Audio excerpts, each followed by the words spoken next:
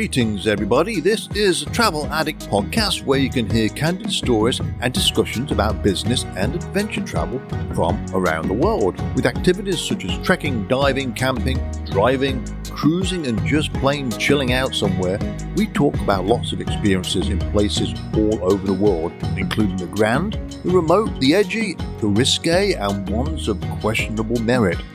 Education, fulfillment, and wonder enrich our lives. And of all the books in the world, the best stories are found between the pages of a passport. Stay tuned.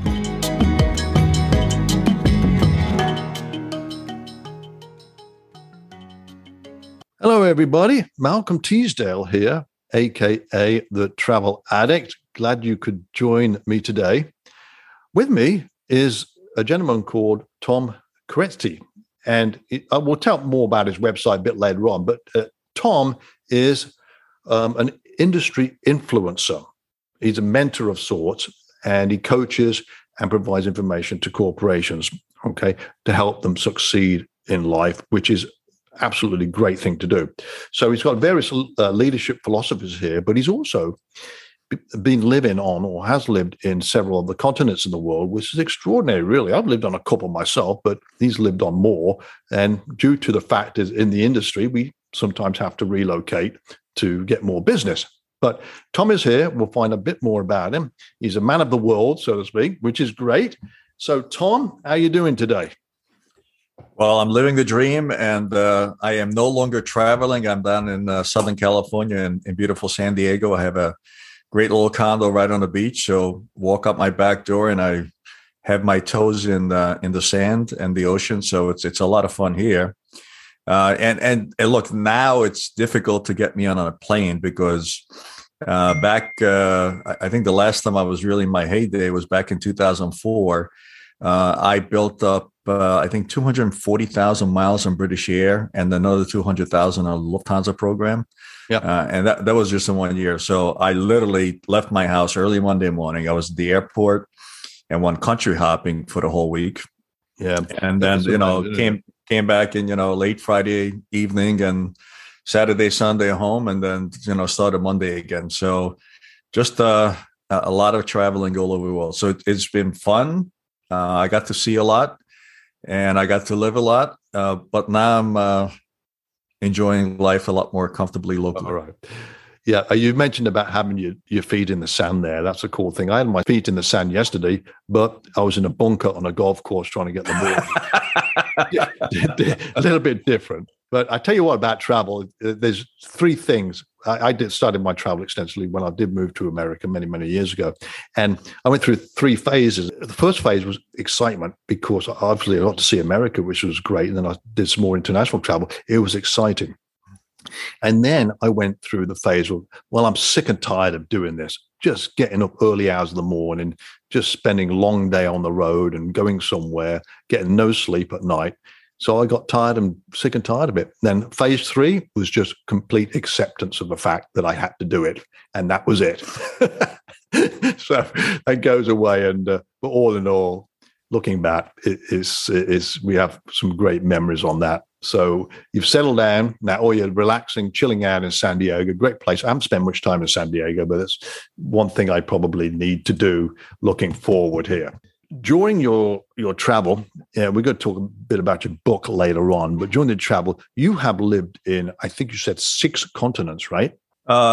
Lived on 2 continents, but worked on all 6. So worked on all 6. Okay. Yeah. So I traveled. So like I never lived in Brazil, but I spent about 3-4 days a month every month in Brazil for 4 years. So it's kind of that combination of going. But one of the things I always did was I try to enjoy the local flavor, the local country. So I would take vacation time, or I would take personal time to see, like when I was down in Brazil, I went to see Iguazu Falls. All right. There's no business in Iguazu Falls, but it's absolutely, breathtaking and gorgeous compared to Niagara Falls, which is what we have in Buffalo, New York. So, yeah, exactly. So one of the things I never planned. I wanted to go to Fernando Isle. All my local Brazilian friends said you got to get there because it's one of the best scuba diving places in the world. And there's no large 5-star hotels there. They don't allow them. Yeah. But I never made it to Fernando Isle. So that was, bad, too bad on me. Well, maybe there'll be another time. Whereabouts in Brazil were your business? With Rio, Sao Paulo, or? No, I was in Minas Gerais. Okay, got it. Yeah. So it was the coffee business. So, Minas Gerais is probably one of the largest coffee growing regions in the world. And then the capital of Minas Gerais region is called Belo Horizonte. So okay. Belo Horizonte is where the factory was. That's where the business was. So I would fly into Sao Paulo, fly up to Belo Horizonte, and then during my stays there, we would visit different parts of the country for different distributors, different customers, different plantations. So it was a lot of fun. Yeah, when you went there, I just find I went to work in Sao Paulo and Rio, and I thought, go to Rio. This sounds great. My business partner said, "Yeah, right. You really have to go there." I don't believe it, but yeah, there was an opportunity there. But I think with your international travel, when you go into business, you have to sort of learn a little bit about the culture of the people you're going to meet, right? It does help, even a little bit about the history. So I remember when I went to Rio, the guys who I was met there, they took me to a local soccer game at the Maracana Stadium. Very edgy, by the way, but we left 10 minutes before the match ended. I felt great, but the guy said, "Take your watch off, don't show any jewelry, blah, blah, blah, blah. Just behave." Where else in South America did you go to, by the way? Is it you like that continent? I like the continent. I don't know. I'm one of those people who appreciate the local flavor of wherever I went. I mean, look, I lived in Mexico, and Mexico City is not the safest place in the world to live, but right. It has a lot to offer. Mexico has a lot to offer. Once you get past the fact that there's federales and guns everywhere, I guess that's for your protection. And, crime is rampant in Mexico, even back in 2000 when I was living there. But it has a lot of beauty to offer. The Mexican coastline is one of the most beautiful ones in the world. Yeah. The culture of life and enjoying life was wonderful, and I embraced it. So, and I also done in Argentina, which is, Argentina is like Europe, right? So for the most part. Yeah, so that's right. I would say, the three large places. I wanted to make it to Chile, but I didn't make it there. But, Argentina, Brazil, and Mexico, although Mexico, I guess, is Central America rather than Latin America. Yeah. South Africa, Middle East, Morocco, a lot of time in Israel. Turkey, well, that's half Middle East, half Europe. Yeah, a lot of time in Eastern Europe, in the former Eastern republics. By birth, I was Hungarian, so I grew up in Hungary until I was 12 years old. Right. So spent time in Hungary, Czech Republic, Slovakia, Poland, Russia, Ukraine, Romania, Bulgaria, all those. Serbia, Serbia was that was a fun little project that we had there. So been just about everywhere. I could probably order beer in like 17 different languages or something. So that is funny you say that, Tom, because in my mind there's two words in English that are known throughout the world: is taxi and beer. Right? I just think everyone don't want to. I just came back from Ukraine myself. There is a language barrier here, but they do know taxi and they do know beer, which supports my theory. I'm just saying. So I can order beer in many languages. I've eaten. There's very few things I haven't eaten. My palate basically says anything with caraway seeds, do not eat, because I just don't like it. I don't like cinnamon. So I learned the hard way that in Northern Europe there's a liqueur called akavit. Linear akavit, which is actually made out of fermented caraway seeds, and I didn't know that the first time I took a shot of that. About that. So But the caraway seeds were part of another dish, were they, that you ate, or was it just? No, so what happened was the old folk there, and if you look at really premium lineal aquavit, it has a stamp on it. They actually put it in a boat and have it go somewhere and come back to shore. But the original story was there was an accident, and the caraway seeds they were transporting on this boat fermented. And it turned, any grain, turns into alcohol, and once it ferments, so then it became a custom that linear aquavit, you actually get a stamp on this bottle that it left the port and went somewhere and came back.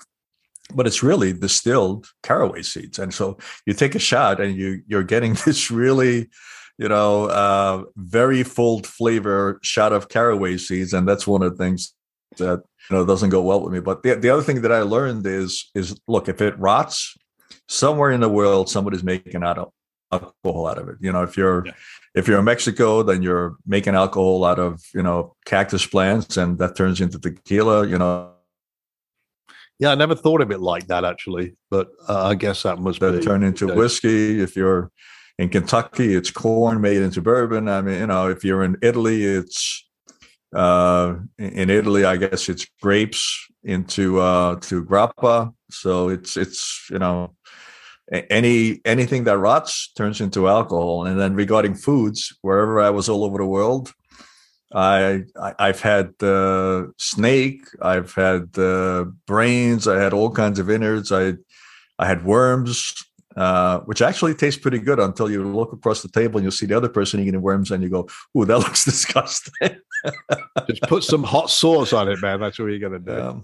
I had ants eggs. Ants eggs. It's a delicacy in Mexico, or part of Mexico. So I got this dish there. My local host says, "Oh, you got to try this. These are delicious," and it looks like tabbouleh, right? It looks like tabbouleh, and I'm looking at it. I was like, "What is it? These must be monster ants." So yeah, I've had all kinds of stuff, and actually, if you just don't think about what it is, it tastes pretty good. Yeah, and there's probably lots of stuff you've eaten that you don't know. There's some stuff hidden there, and But again, you go to a place, and it may be a business meeting, and of course they want to take you out to a local restaurant, and you say, "Sure, absolutely." So. Or you just say, "Just order for me," which is the right thing to do. And you'll be surprised what lands up on your plate. Then you feel obliged to eat it. In Beijing, the same thing. I just had a 2-hour meeting. Said, "Well, Malcolm, we'll take you out to one of our local restaurants." I said, "No, just order for me." And I popped on my plate full of chicken feet. They watched me eat it, but I did ask for some hot sauce, and that was okay. I got through it, But you do it, don't you? Well, part of it is countries that are poor. They don't waste any part of the game, right? So, chicken feet is part of the chickens, and that was on a in Hungary, what I was born in, on farms. They all, they make, but one of the other things is when you make soup, bones really add a lot of flavor. So if you got a lot of bony stuff in your soup, that adds a lot of flavor. And chicken feet have a lot of bones in it. So I remember my wife, when we were dating, we were in Hungary on a farm with relatives, and they made soup, and they ladled out, and there was a chicken feet that ended up in her plate, and she was like, "Oh my God, I can't eat this." I said, "Oh, it's actually a delicacy. It's delicious." She goes, "Have you seen where chickens walk? I am not. I'm not eating that."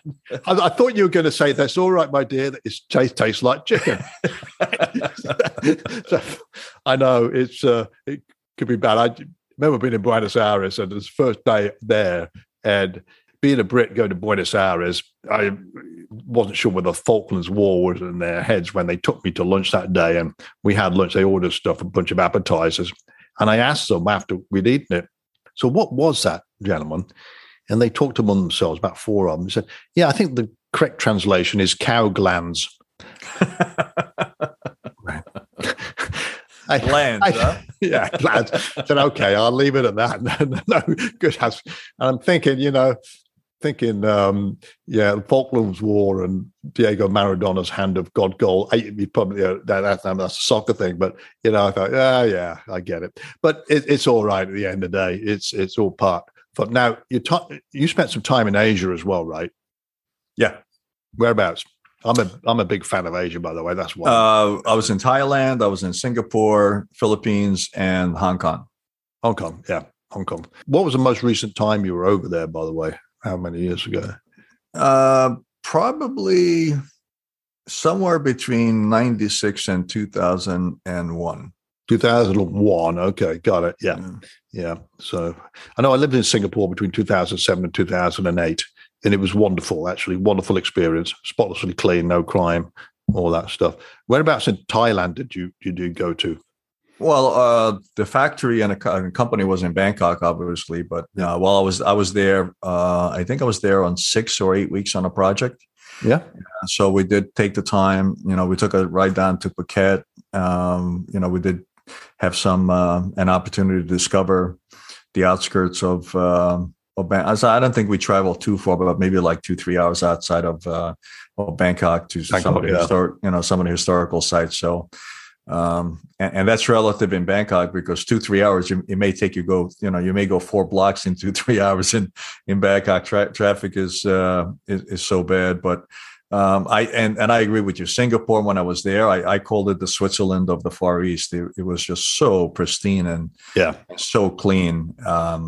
So I really enjoyed and I love the zoo. Going to the Singapore Zoo at night. Absolutely, yeah. It was a lot of fun. Yeah, it's a good place, and we enjoyed our time there. And we've been back a couple of times just for nostalgic purposes. Yeah, Thailand, of course, is always fun. It's culturally rich, traffic problem, but probably not as bad as Manila in the Philippines. Did you go to Manila, by the way? You must have. No. I didn't make it there, no. Okay, just as well. Every time I meet a Filipino, I always a joke about the traffic. And they know exactly what I'm talking about. It's just unbelievable. So, yeah, you've been over there. So based on where you've been or stayed, what sort of your place you would – I don't want to use the term bucket list because it really is an overused term as far as I'm concerned. But if you wanted to, you're in San Diego now, if you get the urge to go somewhere, because as we get older, more life is fragile. There will come a time where we can't do this stuff anymore. So I'm just curious, if there was a couple of places out there you would go again, where would it be? Or places you haven't been to before? Well, to go back, some of the favorite places that I've been to, I love Barcelona. That's one of the favorite cities in Europe. I love Italy. Bologna is, to me, the food capital of the world. The best food in the world is in Bologna. Mm-hmm. And Bologna doesn't get a lot of good press because nobody knows that. Everybody says, Rome or Milan, but Bologna is, or Florence, but Bologna is just in that region. And if you like Alba truffles, that's where you go, during October, November. Had a great time in Sydney. I really like Sydney. I wouldn't mind going back there again, just the lifestyle and stuff. I'd love to discover a little bit more about Africa because, I think Africa is a continent that has a lot to offer, and I don't think I've even scratched the surface. So if I had a chance, I would, definitely, love to spend some more time in South Africa, discover that a little bit more. Maybe just go up and down the eastern coast and western coast. I love the ocean, so I'd love to see, both the eastern and western coast a little bit and discover it more. So that's really got my attention. In fact, myself and my wife have a flight booked there next August. We're flying to Johannesburg, but we're really going to the country of Namibia because it has the oldest desert in the world. And we're just going to go to a lodge and stay there. There's a few wonderful sights to see there. Check it out because I've spoken to a couple of people and they said it's unbelievable.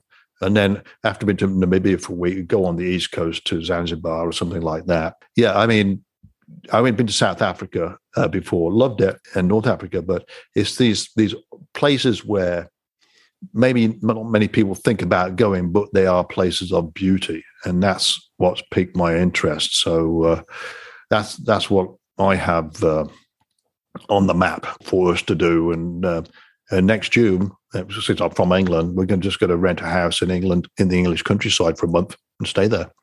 Yeah, be a cool thing to do. Our relatives and friends.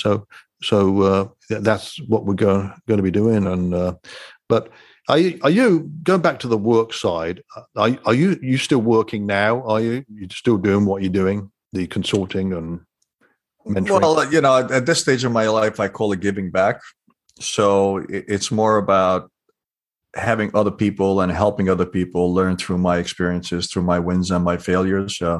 I've had plenty of wins and I had plenty of failures. I always say it's much easier to learn from somebody else's mistakes. It's a lot less painful. Yeah, true. But having said that, I know that I said, no, I can do better. And I try to do it better and I still, it still come out on top. So it's just really giving back, working with, maybe, mid-level executives that trying to get to the C-suite, or people that just are in the C-suite, but they're struggling with some stuff that I can help them with. So, I wouldn't say, I'm working, but it's more like a hobby. Yeah. Rather than having to show up to the office at 9 to 5 every day. Yeah, well, that's a good thing. But at least you can do that. You're available if someone wants to talk with you, basically. Absolutely. Yeah, it's a good thing, really, because the business climate's probably changed a little bit over the years, especially with technology changing it. And all these people are springing up now called digital nomads. And I was talking to one the other day, and she thinks she can move anywhere in the world and just settle down and work from there, which is a cool thing. But when I was growing up, I don't know how old you are, Tom. I'm not going to ask you, but we were older. I want to say, we're older, that this stuff wasn't really around when we were growing up, about, working maybe from home. I'm talking 30 years ago. So it was thought about, but we couldn't really do it. That's the way it was. So it's good you're still doing the mentoring stuff.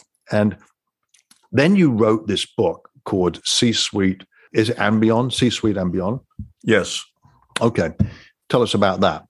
It's about your mentoring and your advice to upcoming companies, but go ahead. Well, C-Suite and Beyond is really a collection of lifetime stories where I was living all over the world and leading businesses all over the world. And it's just lessons from those. And it's a combination of funny stories that happen to us, either personally or at business, and kind of taking those stories and putting them in context with leadership principles. And the way the book was born, I started writing personal stories, because when you're a public speaker, you want to reach into a bag of personal stories whenever you are, on stage or in a different environment, because two things. One is it relates to the audience much better. They learn from much better rather than facts or, a personal story is always. And by the way, the Irish are great at personal stories. So if you want to hone your skills of personal storytelling, go to Ireland and spend 6 months there, and then you'll learn a lot. So that's, the one thing. And then the other thing is just, when you're speaking, it's just much easier to remember personal stories because they're your stories. So you can't really forget them. Oh, absolutely. It makes you sound like just a regular human being. And another thing you said, we all make mistakes. For somebody who says, I've never made a mistake, or you ask someone if they built a business or career, said, would you have done anything different? And if they say no, I have difficulty believing that, because there's always something you could have done better along the way. But it's all a learning experience, I think. And that's the key from it. So I think it's a good thing to express moments of failure. We all have them, and it's better to be honest to everyone about it. Yeah. And somebody did ask me that question one time.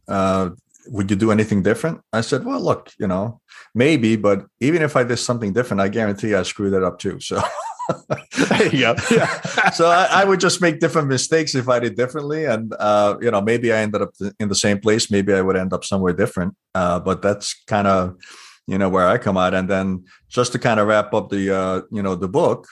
So I got all these personal stories. And then I said, well, man, I have enough personal stories to write a book. And then I said, okay, well, all right, who would read this book? It's a bunch of personal stories. And why would they read it? So I put a little structure around it. And one of the things that I found was there was in certain stories, I said, okay, well, that's when I was pretty successful. And then certain stories, I was like, well, that's where I wasn't so successful. So then I came out with these, what I call the 4 keys to leadership success. They were always common when things were working well. And then one or more of those principles were missing when things were not working so well. So that's how I kind of put the book together. It's an easy read because it's just a couple of principles that I think worked in my life and it works in other people's lives, and illustrated with a bunch of stories that are easy to read. So hopefully, you pick it up and you learn from it. And if you got questions, reach out to me and I'll help you. What are these 4 factors you mentioned there? 4 keys. What are those? They're, before the 4 keys, the one I like to say is, look, we're all trying to influence each other. So, if you're a sales guy, you're trying to influence the purchasing person to buy your product. If you're a purchasing guy, you're trying to influence the sales guy to give you a better discount or your better terms. If you're a marketeer, you're trying to influence the consumers to, buy your brand. So, life is about influence. And, the way you can influence people and the way you can influence situations is through these 4 keys. It just makes it, a little bit easier. And the 4 keys are basically, the first key is a person's character. Yeah. And a person's character is pretty much equivalent to an organizational culture. Yeah. So if you're an organization, you better have a good culture, and you better do it by design, because if you don't pay attention to it, I guarantee you will have a culture, but maybe a culture you don't want or you don't like. Yeah. So, spend some time designing it and living it, not just design it and make it on a website or posters, but having it part of the DNA of that organization so everybody lives it. And the same thing with a person's character. There's a thing that's called a person's character, which is how they perceive themselves to be. And there's a person's reputation, how other people perceive them. And if you're a good guy and you walk the talk, and people will buy into you when your character lines up with your reputation. If there's a disconnect between your character and your reputation, then people probably don't follow you, and they probably don't buy into you. There's that element of trust. I just always found this, especially on the international scene, I learned this from previous mistakes, is wherever you go, whatever country you visit, or wherever you go, so just learn a bit about their culture, their business culture, because this does differ from ours, and also learn a little bit about the history of the place you go into. So it gives that impression to whoever you're going to see, said, well, they've taken care to learn a little bit about us. I like that. And ultimately, as you said, they've got to trust you, almost become friends. And that's a big thing. And it typically works. So it's important. It's a continuous learning thing. I like learning something new every day. Whether I pick it up walking around here, or I think about something, or I have to check that out. But I like learning something new every day. It keeps me going, I guess. So when I was in Eastern Europe, I could tell you how many times I went into the trade, and you have a meeting at 9:00 in the morning, and you're in the trade head buyer's office or something. And, out comes a little bottle of moonshine, and you're expected to take a shot at 9:00 in the morning. It was like, okay, well, it's, if that's what it takes for me to relate to the individual, why not? And Mexico, Mexico was a great example. I had a local distributor, Paco, wonderful, jolly old guy. And Paco says, hey, Tom, I'm going to invite you to my house for an afternoon event, just to introduce you to some of the local trades. So, by the way, in Mexico, when the invitation says it's at 2 p.m., don't show up at 2 p.m., show up at 4 p.m. So, Kathy and I get there at 2 p.m. and there's nobody there. Paco is actually now just starting to make this paella. And, the paella had to be about, the dish had to be about 3 feet wide, and probably about 12 inches deep or 10 inches deep. So it's just like a huge dish of paella. And I'm looking at, there's a tent with tables inside the tent. There's probably about, seating for about, 150 to 200 people. Like Paco's throwing a little party in our honor, right? That's true. But, one of the things is just to mingle and talk with the local individuals. And so, eventually about, 4, 5, 6 p.m., people start showing up. The party gets going, and, the paella is ready. So I walk up and I fill up my plate with a bunch of chilies and, other stuff. And, I walk back, and, all the locals are looking at me like, here's a stupid gringo, doesn't know how hot these chilies are. So I'm Hungarian. I love hot food. So I suck down the chilies with the rest of the good stuff, and I go back for seconds. And just a little thing like that, as I was going around the tables and starting to get, talk to folks, and they said, man, you can eat those chilies, right? We're laughing at you, but, we're impressed. So, just by the fact that you ate some chilies, I got some scoring points, and it must have been probably about 1, 2 o'clock in the morning. And, I got another compliment of this. We can't believe you're still here. I said, why? He said, well, most of the gringos, expats, they come, they say a few words and they leave. I said, why would I want to leave? I'm having a great time. I'm getting to know you folks. We're having great food. We're having great drinks together. Why would I want to leave? It's just a lot of fun. And what I learned in Mexico, and I'm sure this is, true in other countries as well, it's a given in their minds that whatever you're selling, whatever you're representing, the product representing, they give you the assumption that's going to be okay. Yeah. But the first thing they want to know is, okay, who am I dealing with? What are they like? What's their character like? What do they believe in? What makes them tick? And also, you got to bring your wife and your spouse, because that also tells them a lot about you on who you married and what their character is like. And then once they understand, I call it the Mexican dance. You probably, do it about 2, 3, 4 times of lunch and meetings and everything else without a business commitment, because they just want to know who they're dealing with. Exactly. And then once they figure out who they're dealing with, they just assume, well, yeah, if this guy is a good guy, he's not going to represent any crappy old product. So yeah, sure. Because we could rely on them. It's funny with Mexico. Your story came to mind 2:00 in the afternoon. The guy I was with, and this was in Mexico City, said, "Malcolm, let's go for a bite to eat for lunch." We went to a local place, and he said, "While we're here, try one of the local tequilas." I said, "Okay." Well, it's late in the day; they can do that now. We started work at 7 a.m. He said, "Well, have another one." So we drank 4 tequilas for lunch, and he's used to it. He said, and it was about 4:30 in the afternoon. He said, "Oh, Malcolm, we got another sales meeting to go to now." I said, "What?" Yes. And it's normal. I said, "Are you kidding me, Mario?" He said, No. It'll be all right. It'll be all right. And I'm breathing tequila fumes over a person I've never met before. So I don't know. That was a bit different, but it's the way they are. They're a fun group, though. Well, it's not uncommon in Mexico and also other parts of the world. They take a long lunch, but then, my team that had it, we may take a 2.5 hour lunch, but then, we go back to the office at 4:35 p.m. and it worked till like 7:38. Yeah. So that was not uncommon in Mexico. Yeah, well, they do. I find it all Latin America. They have a great work ethic. There's no doubt about that. And so it was a pleasure. I have some great memories from down there. And I think you will agree, all the traveling you're doing, the business you're doing all over the place, you have a lot of stories to tell. And you can treasure these, look back on them later on in life. Hopefully you got pictures, and it's good that you're writing about it, actually. That's excellent. Is this your first book, or have you got others, or...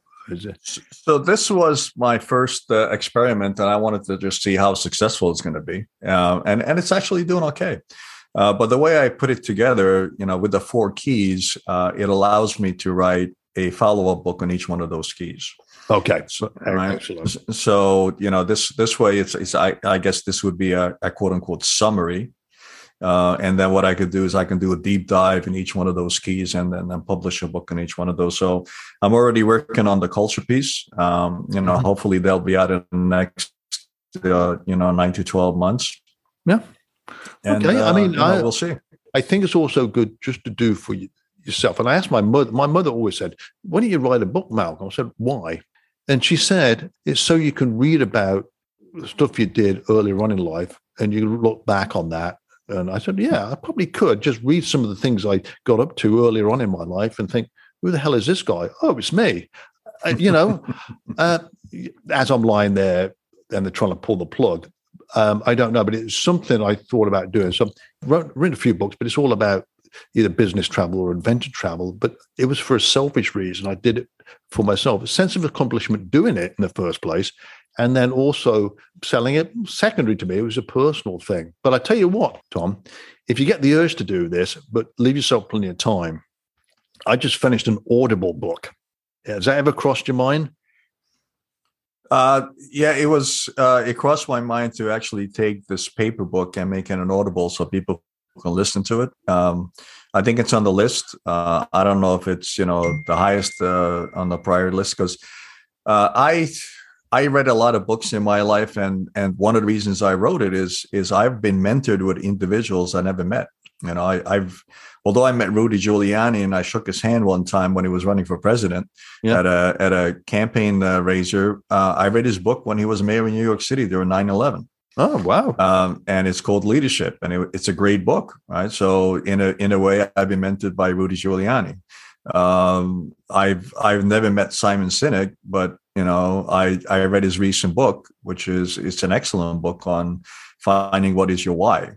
Yeah. Right. And then you know, John Maxwell, I read many of his books, and he also, you know, mentored me. So it's one of those things where hopefully I can, you know, somebody can actually learn or you know, gain some experience and perspective from reading my book, so you can just reach a lot more people that you never met. Exactly. You know, so that, you know, that's also an inspiration for me to write that book. Doing an Audible book drove me bonkers. Actually, it took me forever because it's a big editing process, and I had to go through the quality assurance process at Amazon, that's just happened actually. So you know, I'm getting there, but it's been a long period of time. But it was something to do through the COVID era. That's all I'm saying, which restricted. Anyway, Tom, your website is Leadership Disciples, is that what it's called? Yeah, Leadership Disciples. But you know, if you just type in my name, Tom Caresti, or Caresti.com, you'll get to the same one. So, you know, Google will send you over there. We'll find it. Okay, well, good. I know you're on LinkedIn because I just sent you an invite. Oh, thank you. yeah, I know. You're just part of your profile there, but all good.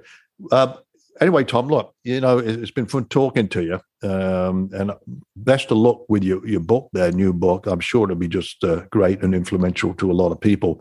And if anyone wants to reach out to you, is the best way through your website or LinkedIn, or what's the best way?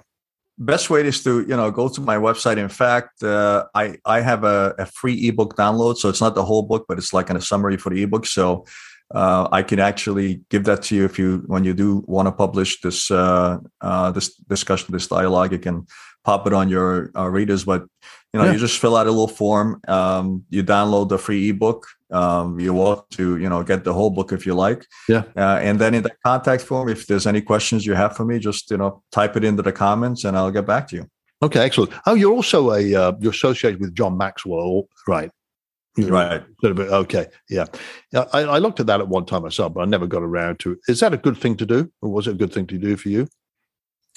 Well, you know, I met John back in 2004, I think, or 2003, when he first published his book, Today Matters. Yeah. And I've been being mentored by John all along, and it's good thing is relative. I mean, some people make a great living out of it. Some people just, you know, use it for personal development. Some people are independent.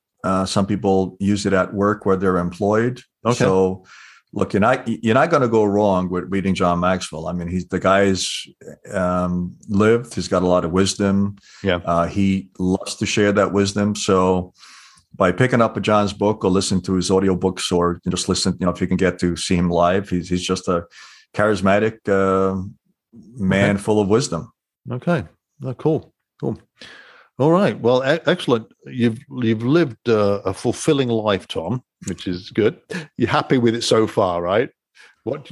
Yeah, so far. Well, continue doing it, which I'm sure you will. And as you know, even in these fragile times, we always got to have something to look forward to. I think you're enjoying it down in San Diego right now with your feet in the sand. I get that. So you're just taking a break. Maybe you'll get back into action a bit later or something. But anyway, all right. Well, Tom, thanks again for coming on my program today. I really appreciate that. Some good insight, and I've seen your website. I may actually take a look at your book as well. Download it or something like that, because it's there. I was intrigued by the title, but it makes sense, absolute sense now. Okay, Tom. Well, thanks again for being here. Any last words you want to say about anything at all, or? Whenever somebody asks me that open question, I always answer it the same way. So I want to be consistent. Look, a lot of people live their lives unfulfilled. We talked about character as one of the one of the keys. So let me just leave your audience with this. Draw 3 circles and have those 3 circles intersect in one area. Mm-hmm. And put a question in each one of those circles. So the first question is, who are you? And the answer for that for myself is, I'm a servant leader. And then the second question is, what are you passionate about? That goes into the second circle.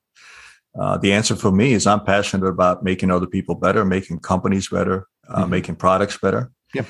And then the third circle and the third question is, what are you good at? And the answer for that to me is, I'm pretty good at mentoring and I'm pretty good at leading. I get it. Maybe I'll do that myself with 3 circles intersecting there. And it's a good thing to do. So, all right, Tom, wish you well. Anyway, good speaking to you, Tom. Take care. Good luck with the future. And keep in touch. You as well.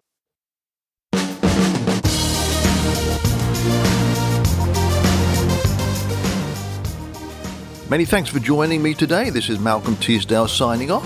Before I do, please check out my website, malcolmjteasdale.com, for more information about my travels around the world. Okay, folks, talk to you later. Bye for now. Stay safe.